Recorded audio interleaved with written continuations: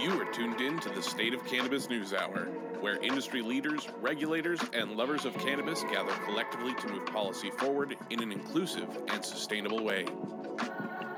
Professionals and canna-curious alike can tune in to hear leading cannabis experts share and discuss headlines, critical industry issues, social topics, and more. The State of Cannabis NewsHour, your daily dose. Hi, and welcome to the State of Cannabis News Hour, where we bring you all the top stories you need to know and talk about them for 4 minutes and 20 seconds. We are a group of experts in different cannabis spaces with a wide diversity of perspectives and life experiences. Our news is bite-sized and infused with a nice mix of facts, opinions, and a pinch of humor. It's Wednesday, March 30th, 2022. This is episode number 247. I'm Susan Soares, the founder of the State of Cannabis News Hour, author of the children's book What's Growing in Grandma's Garden, and cannabis's favorite grandma, aka Nanogram. If you are listening to the podcast or watching on the YouTube channel, the show is live every weekday at 9 a.m. Pacific Standard Time on Clubhouse. Spark it up with us and over 28,000 State of Cannabis News Hour members if you want to be an audience participant. Otherwise, please subscribe to our show. We'd love to hear from you, so please leave us a review. Today we're talking about Curaleaf being accused of stealing employee tips, a cannabis-friendly hotel near the Strip, positive drug tests among U.S. workers hit 2-decade high, how the pandemic created a new generation of stoners, a new parent-driven PAC wants to know what about the children, a Christian cannabis company, Louisiana considering jail time for minors in possession of cannabis, and many other frosty nuggets. So stay tuned for the full 60 minutes of the State of Cannabis News Hour. The following program contains coarse language and nudity. Viewer discretion is advised. Audience, feel free to raise your hands if you want to weigh in on a headline after it's been read, and we'll try to bring you up to the stage. Keep it brief and relevant, or you might get the gong. Kicking off the show today is Rico Lamitte. He likes to ask the tough questions that the mainstream media refuses to ask. The self-proclaimed dopest dad alive is here to encourage other dope dads. Find him on TEDx or at one of his Cannavision events, but always find him here every weekday as co-producer of the State of Cannabis News Hour. What have you got today, Rico? Yeah, Susan, it's good to be back. So my story is coming out of the Las Vegas Review-Journal. Boutique hotel near Strip sold to cannabis-friendly operator. It looks like cannabis hospitality is getting official on the Las Vegas Strip. Alex Risk, the owner of Pro Hospitality Group, a cannabis-friendly Phoenix-based chain, purchased the 5-story, 64-room Artisan Hotel for $11.9 million. Pro Hospitality's portfolio also consists of the Clarendon in Phoenix, which we reported on last year, but still haven't taken a field trip to yet, Susan. The Clarendon offers cannabis-friendly rooms and amenities, providing for vaping, dabbing, flower, etc., and a lounge open to hotel guests and the general public. They're split use with cannabis and non-smoking rooms and will soon have a dedicated shuttle service taking guests from the hotel to local dispensaries and back. Risk says he hopes to have the same amenities in the Artisan once they're up and running as well. The Las Vegas's Siegel Group acquired the Artisan Hotel through foreclosure back in 2010 and announced the sale to Pro Hospitality via press release last week. Among current amenities listed, a popular after-hours scene, as well as a restaurant, wedding chapel, and one of the few topless pools in town. This is a lifestyle boutique hotel, Risk said in the article. He's planning a $3 million renovation, hopes to start the overhaul in the next 60 days to finish by September, and making it cannabis-friendly, pending finalization of laws and regulations in Nevada. Nevada's Clark County officials are on standby in anticipation of cannabis consumption lounge regulations, and the lounges will be providing locals and tourists places to consume and are set to open this year after a state legislator approved them last summer. However, the State Cannabis Compliance Board has yet to finalize those regulations, but this would provide the necessary framework, and local jurisdictions would have the option to strengthen as they wish. It doesn't surprise me at all that the Artisan would be converting to an all-out cannabis-friendly hotel, to be completely honest. It's currently one of the few places you can completely buy out in Las Vegas to do what the fuck you want, including cannabis parties. We did exactly that with Baker Technologies during MJ Biz week back in 2018, right before we went public.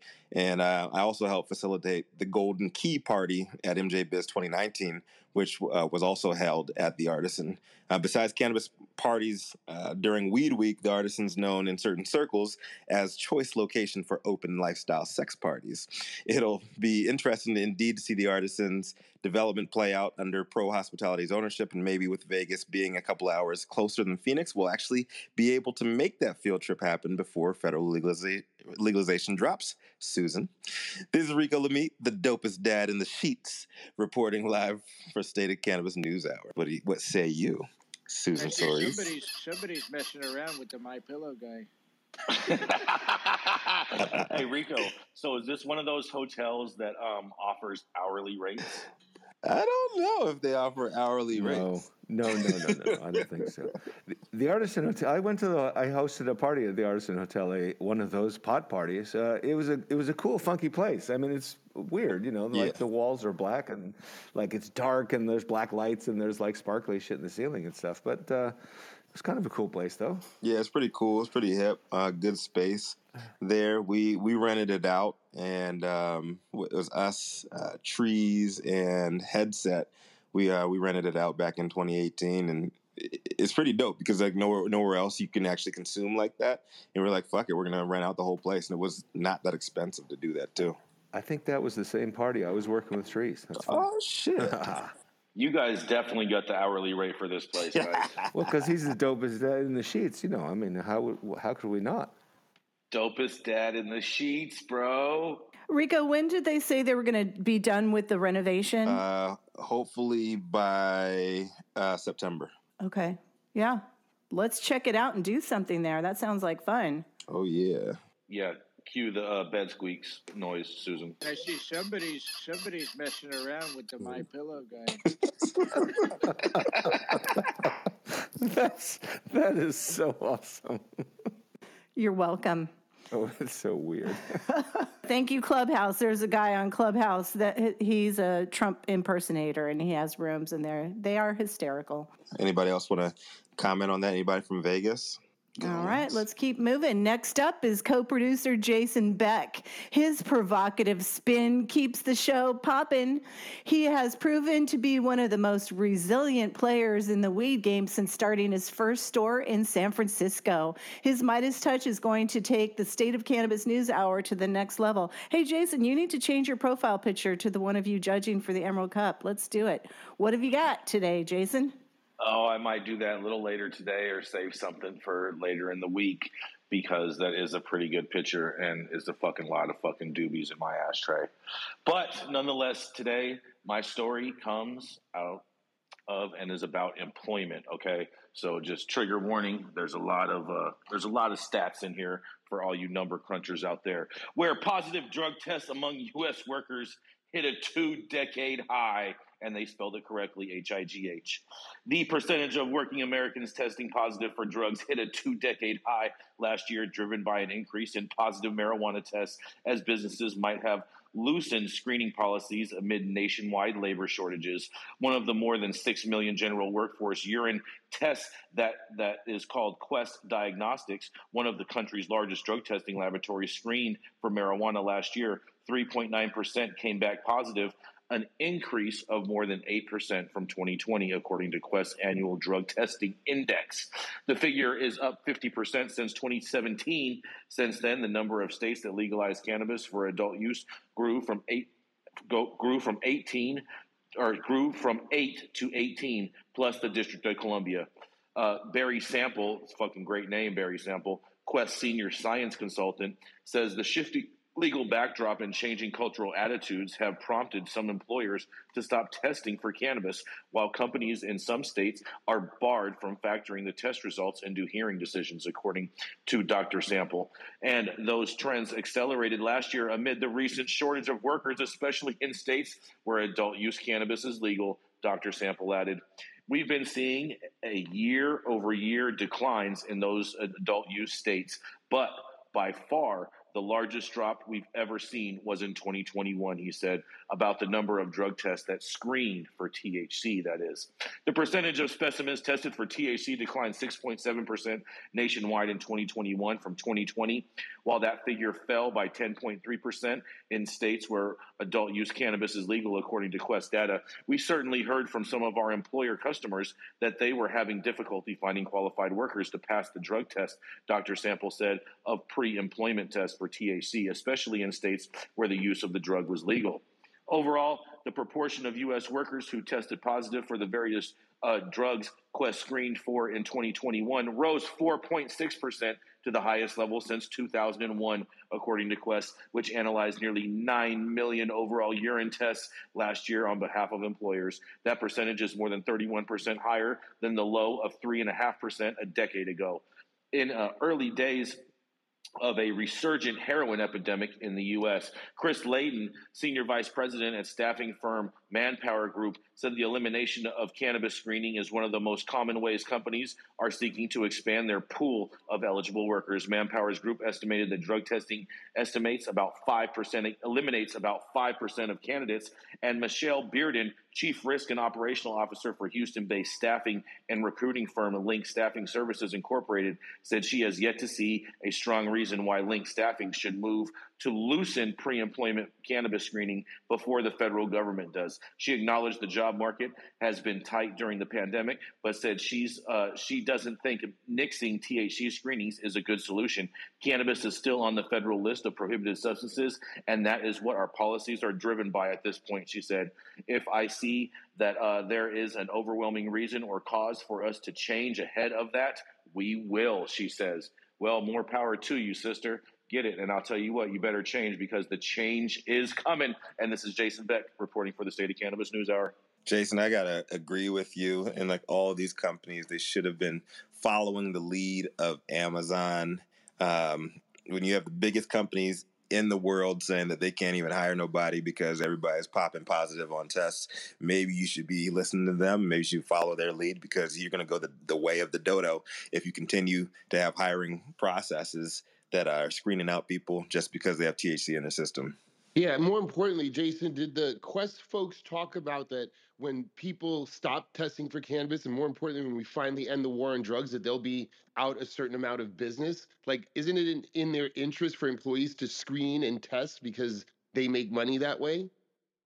Well, that definitely is 100% right, Guy. That is 100% how they make their money, and you have people doing less tests. That is going to be lesser money, but at the same time, too, employers are always going to drug test. So at the same time, with this high inflation that we're experiencing in the country, I'm sure it's not going to be anything for Quest to raise their prices on other tests to subsidize for the loss of cannabis tests.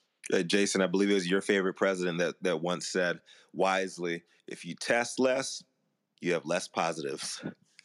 Yeah, but look, you guys, that means we're going to end up paying. The medical system is already a joke. Like, you go to Quest Diagnostics for simple blood tests, and I think, Jason, you're spot on. We end the war on drugs, but we still end up paying because now, in an uninsured state, you go to Quest Diagnostics and pay more for simple blood tests because they're not making their same nut on putting people, getting people lost jobs because they're failing drug tests. 100%, Guy. And Guy, I can't wait to hang out and party with you this weekend at the Emerald Cup Judges Ceremony. Oh, yeah. Next level high. Oh, shit. I like the sound of that. But coming to the stage next, she's a pot-loving PhD and champion of common sense cannabis policy, a real-life alternative activist remaining optimistic in the midst of all of this cannabis chaos. Coming to the stage, Manika Mahajan. What you got for us today? Good morning, Rico. Good morning, team, and good morning, audience. I have some troubling news from Louisiana reported by Julie O'Donoghue of the Louisiana Illuminator. And in Louisiana, a year after state lawmakers decriminalized cannabis and eliminated jail time for possession of 14 grams or less, A new bill proposes to recriminalize possession, and the most troubling element is the target of this bill: minors. What about the children? Under a new law passed last year, someone convicted of possessing 14 grams or less of cannabis in Louisiana could get a fine of $100 or less, but would not be arrested or thrown in prison. House Bill 700, introduced earlier this month by Republican State Representative Larry Bagley, aims to escalate penalties for minors. Under this bill, adults could still get fines, but the threat of incarceration would be reserved for minors. Here's his reasoning. K-12 schools in his community are unable to keep cannabis off their campuses. He believes the DA needs the threat of incarceration in order to force minors into rehab through drug court. He argued that the proposal is not about trying to put people in prison. Unfortunately, the bill reopens the door to do exactly that, but concentrates those harsher penalties on teenagers and children. A person under 18 who is convicted of possessing 14 grams or less of cannabis, the equivalent of 14 to 28 joints, can go to jail for 15 days for the minor's first offense, 6 months for a second offense, 2 years for a third offense with or without hard labor, and 4 years with or without hard labor for a fourth offense. A judge could select probation or another alternative as a punishment, or the judge could punish the minor with imprisonment. As I just mentioned, if you caught that, potentially with hard labor. Representative Nicholas Muscarello, also Republican, has generally been on the side of loosening cannabis restrictions, but believes laws around minors' cannabis use need to be stricter. Quote, "We are trying to rehabilitate the children. This allows our courts to keep them in check and put them in drug courts," said Muscarello. "No judge is putting a kid in jail for 6 months for marijuana." End quote. Representative Danny McCormick, also a Republican, expressed his reservations about the incarceration piece, but didn't formally object to moving the bill forward. He questioned why being caught with cannabis would earn a worse punishment than being caught with alcohol. In Louisiana, an underage person can get a $100 fine and lose their driver's license for up to 6 months for alcohol, and there's a $50 fine for minors caught with cigarettes. The House Committee on the Administration of Criminal Justice carved out an exception for minors carrying their own medical cannabis, but then went ahead and advanced this bill to the floor with the other provisions intact. The bill will be debated by the full Louisiana House of Representatives on April 5th. What about the children? I'm Menaka Mahajan reporting for the State of Cannabis NewsHour. This is great for Christopher's article, too, about the new parent-driven pack. This, I smell Project Sam here. Seriously, what about the children? Come on. Don't put them in jail for cannabis. Yeah. Oh, my God. What's worse about Hold on, did they say that guys they're going to put them in? is Did they say they're going to put them in also hard lose labor their camps? scholarship. The thing that sucks about incarcerating children or even associating small offenses like this with children is when they finally get their act together and they try to go to college, they will be denied all kinds of opportunities because they have a cannabis charge. That's, I think, what's really happening in Louisiana. It's like, oh, we can't put you in jail permanently. We'll make sure we cap your life. And I do think there's some racial overtones. I'm sure if we ran the numbers, it's disproportionately people of color in Louisiana that are being tagged and fined and having their futures put at risk. You're right, Guy. ACLU, and good morning, everyone. The ACLU actually took a look at Louisiana in 2020, and Louisiana has the highest rate of pretrial incarceration in the country, 3 times the national rate. And as you suggested, Guy, poor Black residents are disproportionately affected. Blacks are twice as likely to be put in their jails as whites. And most of them haven't been convicted. They haven't been convicted, and sometimes they haven't even been charged with a crime. 60% of those offenses are nonviolent, and most of them are drug possession. So I don't trust this legislation at all. Louisiana loves putting Black people away in prison, period. Absolutely, Brandon. And Dr. Felicia, I do agree with you. This is Lakeisha. I'm here in Louisiana, and currently in our legislative session, we have 24 bills pertaining to cannabis this session, and they're dealing with resentencing, expungement, getting more dispensaries, getting more licensing issued, and one of them as far as like getting nurse practitioners to actually be able to recommend medical marijuana. But this bill here is terrible because we're going backwards. When we decriminalized in New Orleans, we made a major step. We're taking it from that criminal aspect where it's not going to be on their record, and we're making it a civil offense similar to a traffic offense. And you just go ahead, pay your fine or what have you. The first time is actually like a written warning. So if we're doing this to minors, we're starting them off in the criminal justice system. We are going backwards on this. And it's frustrating, especially since we have such a limited, if you want to call it, market down here in Louisiana. Menica, did you say that the kids are going to be doing hard labor? So in the bill itself, for the third and fourth convictions, it explicitly says that they could be sentenced to imprisonment with or without hard labor for not more than 2 years or 4 years. So the law actually includes a hard labor option for children.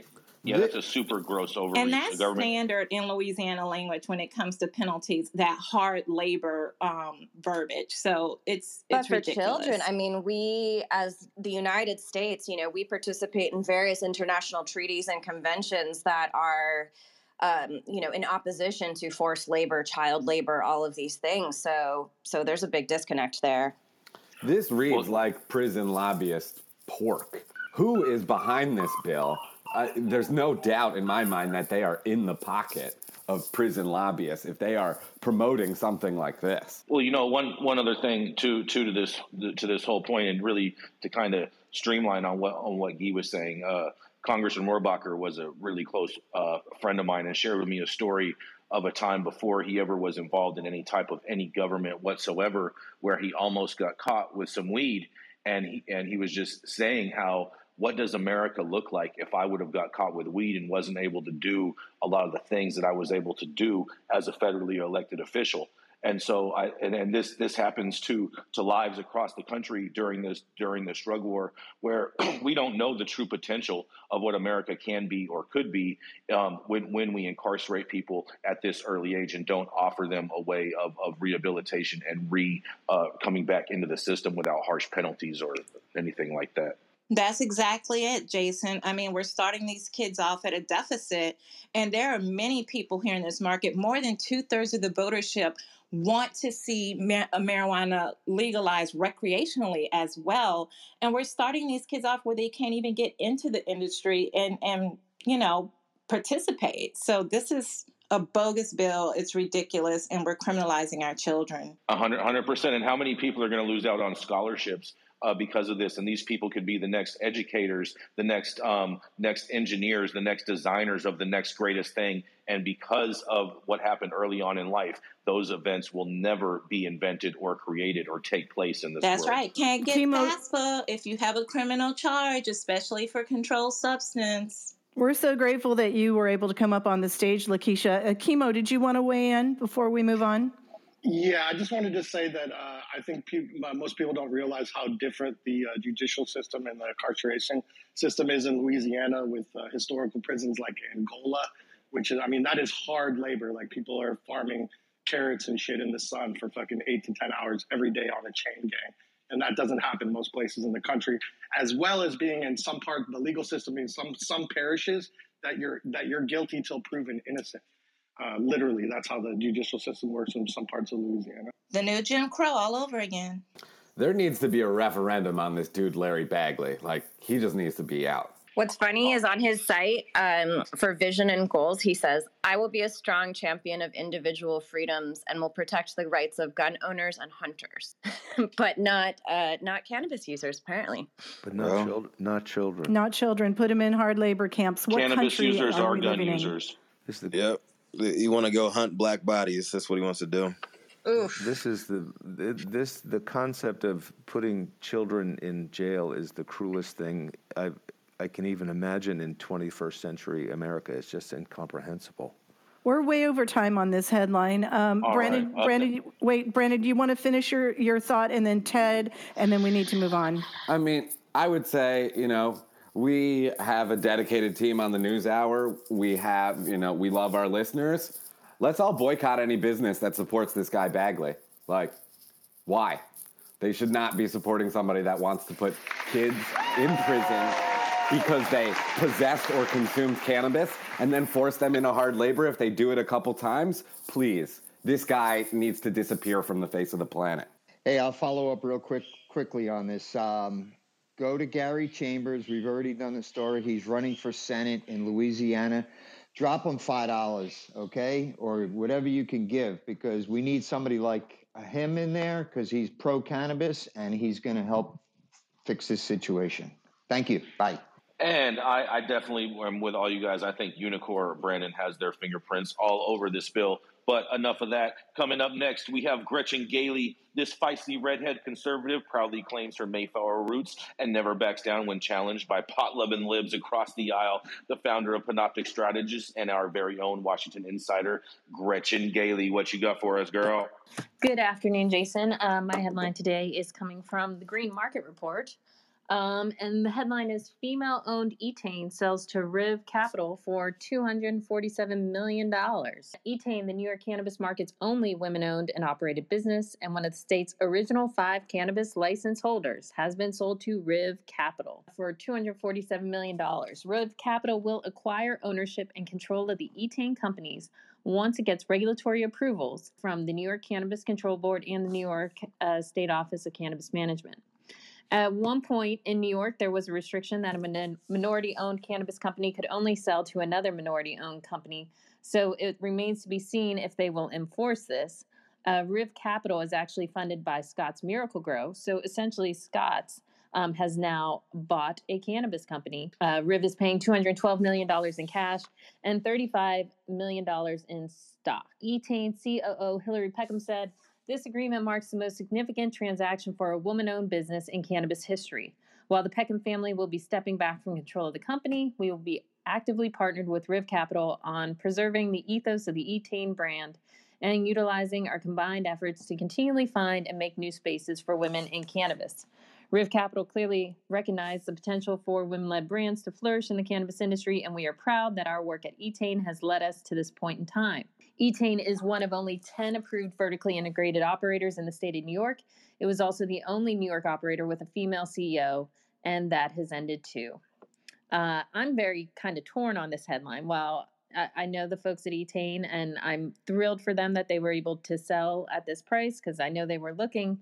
I'm also sad to see that women-owned business is now gone and there are no more women-owned operators there in New York. So happy for the women at Etain, but not so thrilled for what it's doing for diversity in the industry up there. This is Gretchen for State of Cannabis NewsHour. I'll jump in. I actually Etain was my dispensary of choice in Manhattan because you don't get that many choices. Well, because I take pills as a patient, and they have this stuff that says buy weed from women. And so now it's buy weed from women until they can sell for $247 million. It's just it's sad. So I agree with you, Gretchen. Mixed feelings about it and interested to see what happens with it. And also worth noting, when they did get the license, people were very is a white woman-owned business really the diversity that New York was looking for? But that is, I guess, no longer a debate to be had. But thanks for bringing it. I mean, I'm surprised that you guys aren't supporting her. I mean, she just created a business and sold it and cashed out, and that's the goal of entrepreneurship. Well, no, I'm very happy and proud for the women, but I just, I hate to see there no longer being a woman-owned business in this state, in the entire state. So would you say that she should have only sold to a woman-owned company? No, I wouldn't say that, but I would like to maybe see them. We'll see how much of an active role they take in still being a part, but it looks like they're stepping back and Scott's is really going to take it over completely. Do you know if they tried to find a woman buyer? I do not know. I know that they have been working for quite a long time to find a buyer that they were comfortable with that would hold on to their brand and to the mission that they put forward. Etain has always been very about the patient. And making sure the highest quality products. And they didn't want to just sell to the first guy who came along. That's why they held out for so long and were the last one there. People thought they might go all the way through the actual regulatory process and legalization before they came to a buyer. So I was a little surprised to see that it had happened, but we'll see. I will agree. It's good products. There's a reason I spent my money there. So I guess maybe I'm just a little bitter because I'm I hope it remains the quality it is. Gretchen, is this the little blonde girl whose father was a construction development builder who originally got this license? I would say it was the strong, wonderful, strawberry blonde woman, and her mother and sister, yes, who operated this business. Yes, that's Did he EJ. just say did he say little blonde girl out loud? Yeah, Did you she's say that? a little blonde girl. Yeah, she's a little blonde girl. Thank you, Christopher. Oh, Jason, Jason, you need to, dude, you need to. I'm pretty sure you need to back down on that one, dude. No, it's okay. It's only for you. I remember this. She was. It's going to be okay, Chris. Okay, so well, this girl, not for I remember me, thanks, the dude. whole Vice episode. I remember the whole Vice episode when she was talking about the company that she wanted to build and showing all of the development that they were going to be bringing to the state of New York. And I was just like, wow, these people got big bread. I'm going to go ahead and relight the room. You are tuned in to the State of Cannabis News Hour, your daily dose. The thoughts and opinions expressed in the State of Cannabis News Hour are those of the individual speakers, not those of any other speaker, the State of Cannabis, or its members. The statements made in the State of Cannabis News Hour do not constitute legal or accounting advice, and the State of Cannabis and its speakers make no representation regarding the legal status of any substance in any country, area, or territory, or any other authorities. The views expressed in this room do not establish any fiduciary relationships. The sponsorship of the State of Cannabis News Hour do not imply or constitute any endorsement by the State of Cannabis or the expressions of any of the opinions whatsoever on the part of the State of Cannabis or any of its speakers. Viewer discretion advised. Let's keep smoking the news. Let's. You're such a strong woman, Susan. All right, so up next, he's repping Long Beach, California heavy, and he's also the CEO of Fruits Labs, cannabis and intellectual property attorney, and no amount of any kind of springtime rain or any kind of sickness can ever bust through that strong, vibrant beard that he's got on his face. Brandon Dorsky, what you got for us today, my man? Today I got a hot take about Curaleaf employees suing the company over stolen earned tips, as reported by Bloomberg Law, as well as Law 360. An ex-Curaleaf dispensary employee filed a class action lawsuit against the MSO, claiming the tips earned by her and other employees were not distributed to the staff and were illegally taken by managers.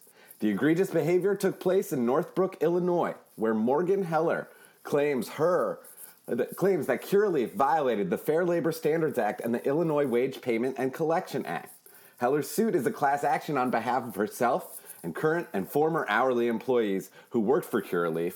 Heller worked at the Northbrook dispensary for just over a year, from September 2020 to October 2021, where she worked 32 to 40 hours per week and earned $16 an hour. She alleges dispensary store managers told her she could not accept tips from customers despite it being a relatively common practice within the cannabis industry. She claims employees that continued to accept tips after the directive ended up in disputes with management, but roughly a month after Heller was told she couldn't accept the tips, Curaleaf changed their policy and began allowing tips to be accepted, and a tip jar was placed at the front of the store that she worked in. She alleges there was an understanding that hourly employees would divide the tips equally amongst themselves for the shift and include front of house and backroom hourly staff. However, according to the complaint, Heller was never permitted to keep any cash tips she received from customers, and no tips were ever distributed by management to her or any other hourly employees. The complaint claims roughly $350 to $600 in tips were confiscated on a daily basis by management, and over the course of the year, more than $125,000 of cash tips were not distributed at this particular dispensary location. The complaint claims on information and belief that the practice of confiscating tips was not limited to the Northbrook dispensary and that employees in other Curaleaf locations were victimized by their store managers too. The complaint even alleges, quote, the Curaleaf managers had so much confiscated tip money, they regularly purchased excessive and wasteful amounts of food that was not even eaten simply to reduce the amount of confiscated cash tips stored on the premises. The rub that Curaleaf likely cannot escape is that the Fair Labor Standards Act states, quote, an employer may not keep tips received by its employees for any purposes, including allowing managers or supervisors to keep any portion of employees' tips, regardless of whether or not the employer takes a tip credit. In January, Curaleaf allegedly stopped confiscating tips and began distributing them to employees. But the practice had endured for over a year and at one point even included managers handing out cash to employees as, quote, lunch money from the confiscated tips. Heller is seeking damages that include back pay, unpaid tips, prejudgment interest, attorney's fees, and declaratory and injunctive relief. I hope she's successful. This is Brandon Dorsky reporting for the State of Cannabis News. This seems like a PR nightmare for Curaleaf. I mean, if the customers knew that they're tipping $300 to $600 a day, and they're not going to the people that they're intending them to go to. Wow. I mean, that's par of the course for MSO game, huh? That's how the rich get richer. I did a similar story on this about a year ago, and guess who? MedMen. Such a bad look, such a bad look. So, Christopher, would you say that Curaleaf might be going the way of the MedMen? I have no idea, but the attitude is egregious, and the treatment of people that you look in the eye and look in the face every single day and say, I'm stealing your money, so deal with it. The boldness and the brashness and the awfulness of that behavior is just so radical to me. If you're shopping at an MSO like Curaleaf or MedMen and you're overpaying for booth and you're going to tip on top of it, just go to a mom and pop dispensary that has better cannabis, that's run by somebody like Jason Beck. Just there we go. There we go. The Wizard of Oz. You don't always have that choice depending on where you are. Just saying. Great point. Like New York City, That's I'm true. thinking like Etain was like it was MedMen, Columbia Care, like that's Manhattan dispensaries. You just got to go to Astor Club. Go to Astor Club. There are plenty of people in New York and groups of people in New York that have better cannabis. If you're in the cannabis industry, you know who these parties are: Astor Club, Happy Monkey, etc., etc. You do not need to go to an MSO to get good cannabis in New York. I feel like I'm getting yelled at. All I was trying to say is that if you do want to buy if you want to support people that are trying to be legal, sometimes you don't have the choice to go to a mom and pop shop like Jason Beck. It's true. Well, that's another reason why you should go to 45th and Broadway to my food truck. That's actually a weed truck. Allegedly. I have to just comment on that. I appreciate the legal market, but we have to toe the line. And just because MSOs are legal doesn't mean we should shop there. The traditional market still lives, and buy weed from people who care about you, your friends, and good weed, not just because they're legal. Whatever. We're still not really legal. It's still federally prohibited. We're all in the same game. Buy good weed from people that you trust, know, and that share your values. 100%, Guy. I'm with you all the way on that. I think we need to start a whole new campaign with bags everywhere that says just buy good weed. Vote with your dollars, people, and vote with your dollars. I do think though, like not all consumers like know the people. You know what I mean? Like that's why it matters. Like if someone wants to Google dispensaries and go to a legal dispensary and they're not connected. Like, I don't know. I do agree. People should vote with their dollars. I agree with it. I just think like in this space, a lot of us have those people. We know those people, but the average consumer does not. And then we get to the issue of the states that allow cities or municipalities to opt out. So there's nothing in certain cities. California, New York, same. This is why, proof and point why the trap will never die. Or exactly why we need to deschedule cannabis and open up interstate trade. And that way we can order weed from Amazon and have it delivered to our homes no matter where the fuck we live. I can order from Jason Beck, get it delivered. Dude, how dope would it be if you can go on Amazon and you can buy the dopest, dankest weed on earth? Direct to consumer, baby. Yes. Oh, that day is coming. That day is coming real quick. Exactly. That's a better licensing structure where MSOs don't work regulators over so that they have privileged licenses so that they're the only people you can Google. A free market, free trade like every other industry, that's what we deserve. Yes, indeed. And coming up next, that's been a great topic on that. And coming up next, we have Christopher Smith. He's a communications strategist and publisher of the American Cannabis Report. Citizens from his home planet call him Khalil. While flying high on Earth, he's known to the public as a Superman. But while we all know his secret identity is Christopher. What kind of news you got for us today, dog? I got something hot today, Jason. Thank you, and good morning, Susan Arico. My story today comes from the Washington Examiner. Before we get into the meat of the article, I'd like to discuss the source.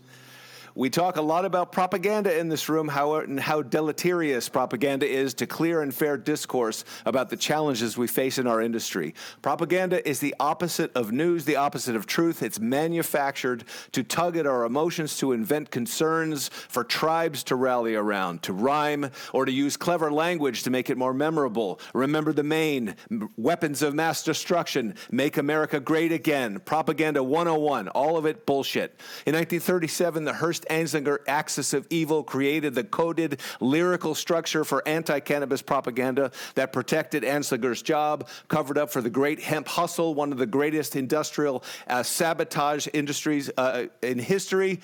The code worked so well that in 1961, every member of the United Nations agreed that marijuana is one of the most dangerous drugs in the world. So those magic words that have endured so long, incurably insane, uncontrollably violent, insatiably sexual, and also what rallied the tribe that marijuana is a gateway drug, when all good Christians know at the time very well that only gateway is the gateway to hell, which is a perfect segue to the source of today's article, the Washington Examiner, which is designed to look like a patriotic news source with an eagle and the whole nine. That's the first clue. And the next clue is right on the top line is one of the navigation items, Restoring America. Wait, is that coded lyrical stand-in for Make America Great Again? Step right up to the gateway to hell.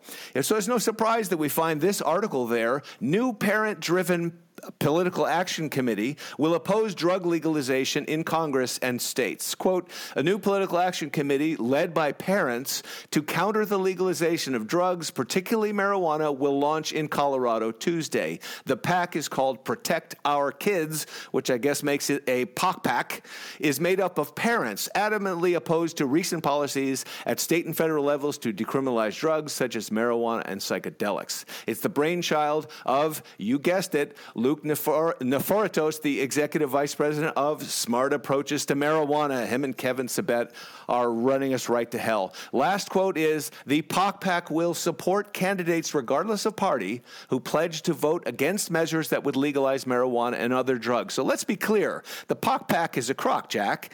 What they're really doing is to pay politicians to vote against laws the majority of Americans already support, from 70 to 90%, depending on which poll you read. They're paying politicians to vote against laws the majority of states have already approved, 38 out of 50. So much for states' rights, you morons.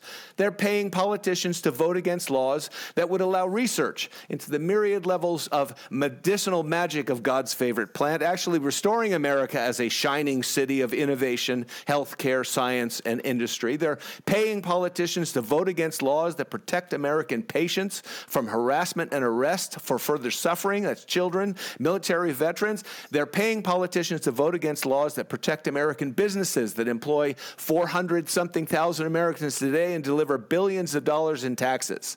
You want to protect our kids? This is not the way to do it. And I'm out of gas. Don't crash on any little blonde girls, Christopher. Superman doesn't need gas to stay high in the sky. Great story, Christopher.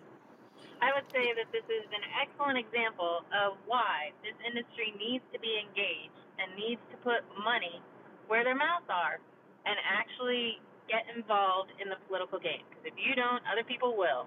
Yeah, that's 100%, Gretchen. Yeah, Big Pharma is known to fund that particular group, actually. It's a great point. And we in America have the highest healthcare costs and the worst health outcomes. And cannabis could really turn all of that around. Yes, indeed. Well, Guy, did you have a comment really quickly? No. I think we're good. Thank you, though. Okay, let's keep moving. All right. Our next correspondent is working hard to expand safe access, protect religious freedom, and promote social justice in cannabis, psychedelics, and tax laws. And you know she stays lit, man. Victoria Littman, what you got for us today? Thanks for that, Rico. I'm excited today because my article comes from the Religion News Service. The headline is, with Christian cannabis, a pastor is promoting the spiritual side of marijuana. Craig Gross believes he can convince Christians to give getting high a try. The article describes Gross's experience with medical cannabis and the way it changed his life medically and spiritually. This transformative experience shifted his career from being an anti-porn activist on the church circuit to deciding to develop a cannabis brand specifically marketed to Christians. His new company, Christian Cannabis, aims to not just sell marijuana to Christians, but to encourage them to use it to deepen their relationship with God, which as a religious person with a graduate degree in theology, I think is a beautiful and real and sincere way to think about cannabis use. It has a place in your practice of prayer and worship, and that can help you connect to God in a deep and profound way, says the company's website, which has a spiritual tab on its homepage to go with a recreational and medical tab. And I swear to God that I wrote a paper a few years ago where I talked about what I think will be a huge question with tax implications. How do we define and classify spiritual versus recreational versus medical use? I know a lot of people think religions just try and avoid paying taxes, and I love to talk about taxes, but I think it's important to have an open mind that this is about more than that. There is no doubt that cannabis and psychedelics have a long history in religious and spiritual contexts globally. And the article goes into more detail and gives examples, so I'll leave that all for you to dig into at your leisure. The article also describes newer American religious communities that arose in the 60s and since, which utilize cannabis as a sacrament. Rather than forming a religious group based on cannabis, Gross sees himself as bringing cannabis to mainstream Christians, aiming to help them explore their spirituality by smoking before prayer or simply allowing themselves to use it recreationally without shame. It takes you down a path that looks spiritual, but it looks different than your mom's church, Gross says. We have to just be open, I think, to presenting the gospel, presenting the spirit in different ways. For me, the logical next step of opening this door is that more established religious communities will want to utilize the sacrament of cannabis similarly to alcohol, using it both ritually and socially. It sounds like Gross is thinking similarly.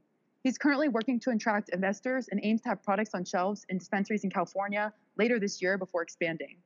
His focus is on low THC products because he doesn't want to scare off first-time users, and his proposed products include cannabis communion wafers and a holy water tincture and cannabis incense sticks. No faith group is uniform in its beliefs about literally anything.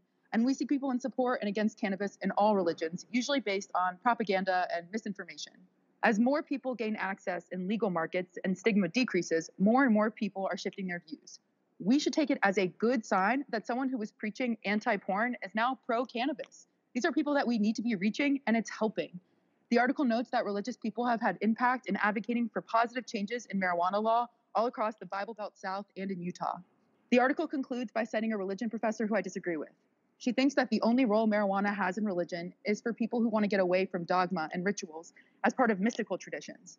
I think you will see, and will continue to see, that people want to work to integrate cannabis and psychedelics as sacraments in all shades of religious practice. The potential legal problems that could arise from this range from problems with regulating and taxing religion to having to figure out what isn't a religion. The DEA and Oregon advocates are already pushing these limits in the area of psychedelics. It's also worth adding that especially under a federal legal framework of cannabis, it's really hard to see how the First Amendment wouldn't provide a lot of protection for religious use, which could include cultivation.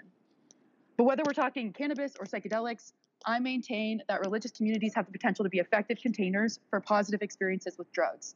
Religions and drugs have a lot in common, and that they both have the power to shape how we think, and they have the potential to be consciousness expanding. Context, community, connection. This is what religion at its best can offer. And approaching cannabis use and community to connect to something that is bigger than us or even just each other is part of the power that we all have to build a better reality. So thank you for letting me talk about a core passion of mine. You're going to keep hearing about this. I'm Victoria Littman, State of Cannabis NewsHour. Thanks for having me.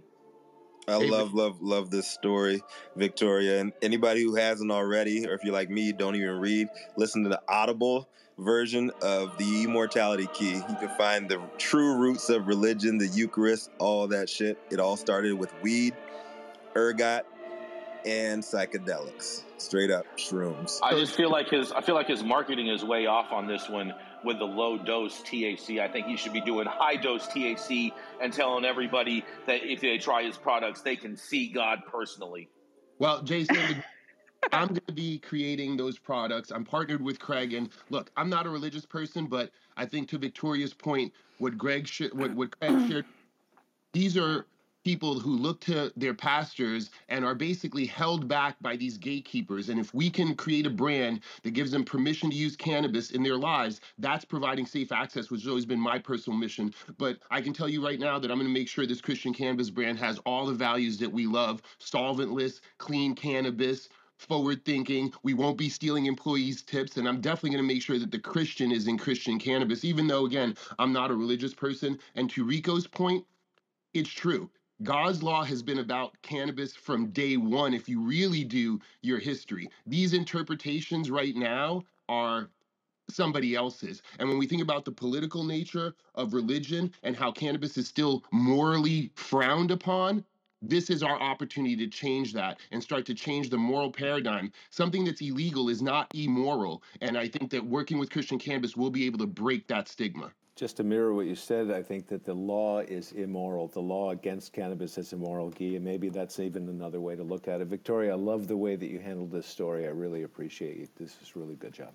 And anyone that doesn't know or isn't familiar with the Bible, in the Genesis it says that all seed-bearing plants are of this earth and to be used. Not to mention, there's a number of theologians that believe that Moses had the burning bush and that was weed. And not to mention the Cushites, which I'm a proud Cushite myself.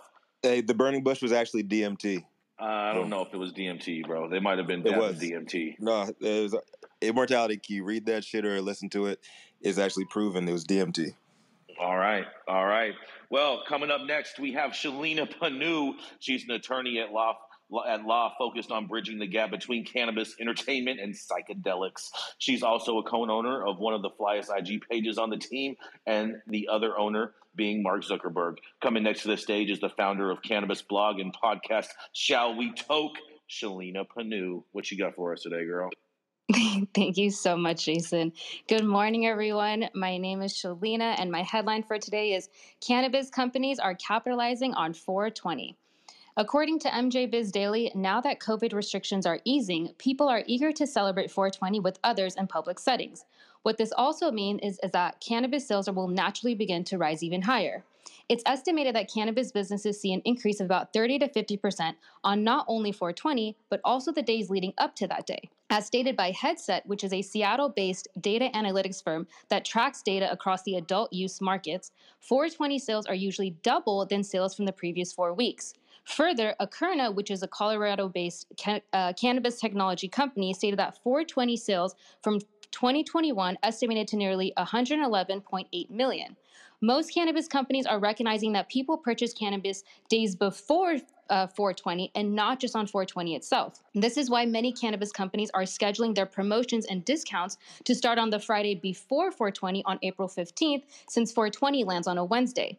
Denver-based cannabis company called Native Roots prepares 6 months in advance for 420.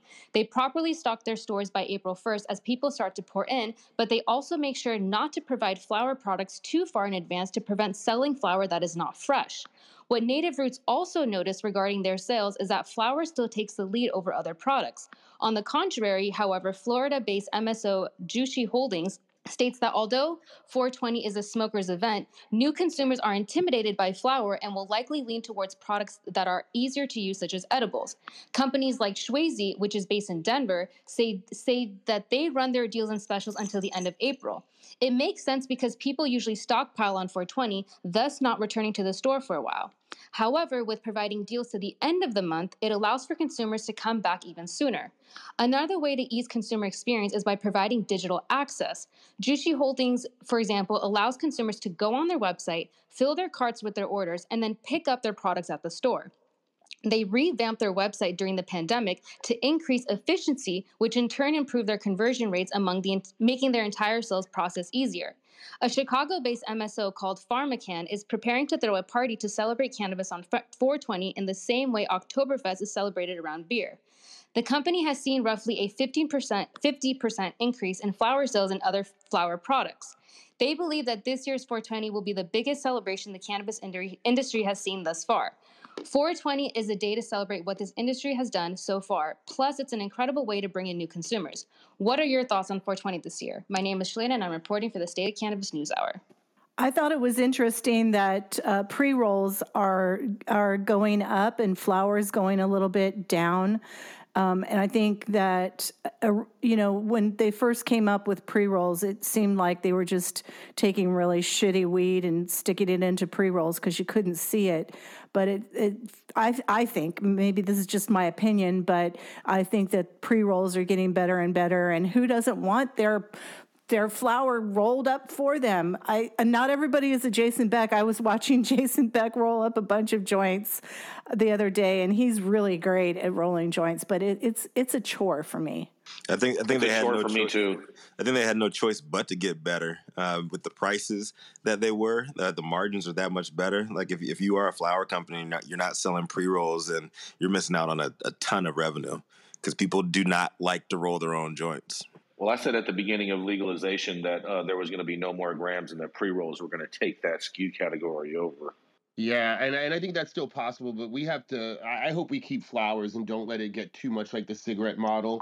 We don't see a lot of loose tobacco unless we search for it.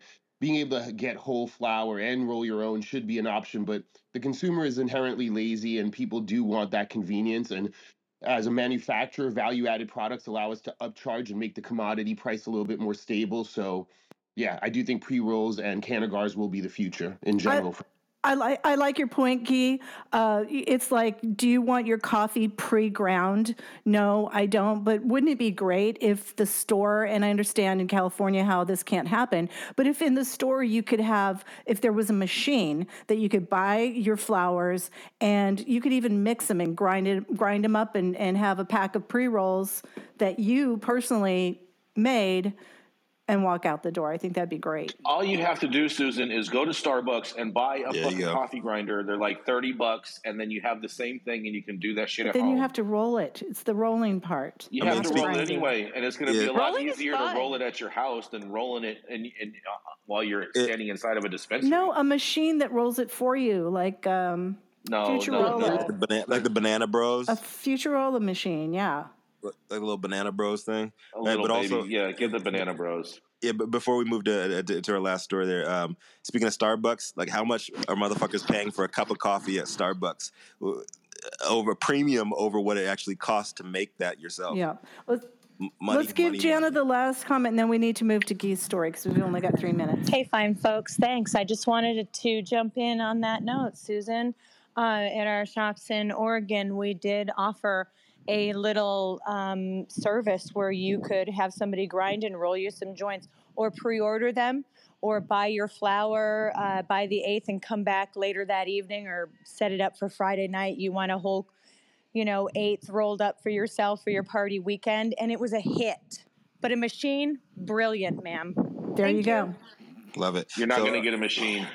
So bringing us home, he's an OG, veteran, dope dad, and he's respected as a steadfast defender of the culture. Co-founder and CEO of Papa and Barkley. Bringing us home is Guy Rocourt. What you got for us today, my man?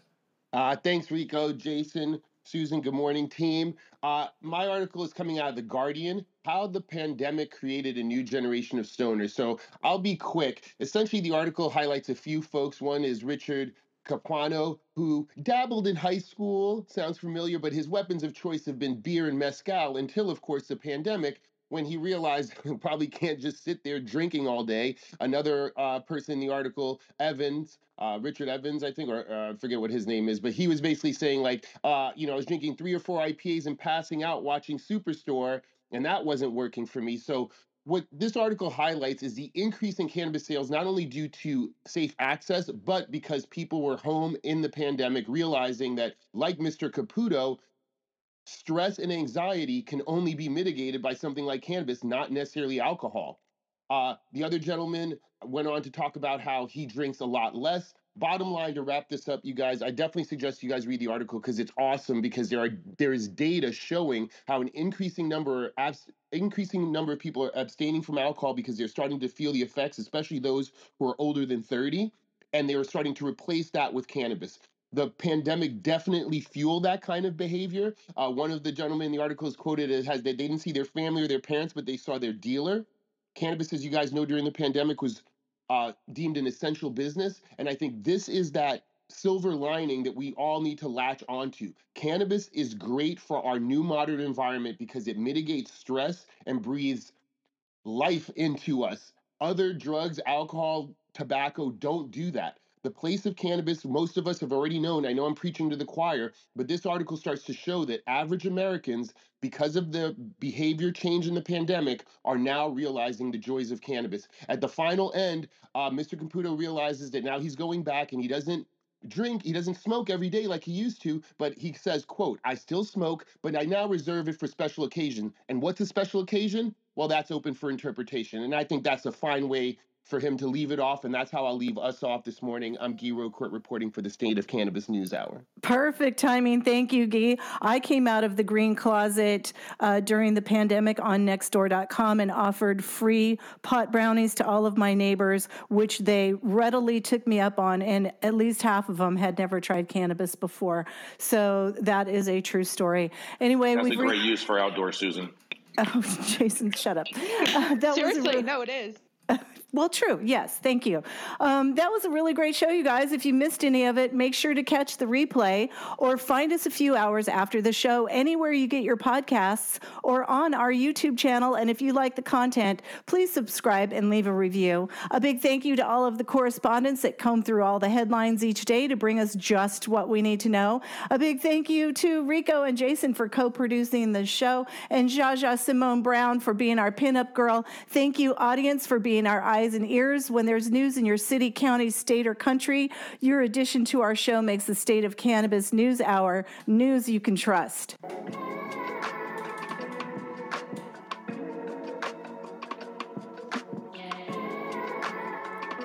You've been tuned in to the State of Cannabis News Hour, where we collectively move policy forward in an inclusive and sustainable way. Start your morning on a high note and join us every weekday at 9 a.m. Pacific Time for the State of Cannabis News Hour, your daily dose. Say goodbye, Rico. Goodbye. Bye.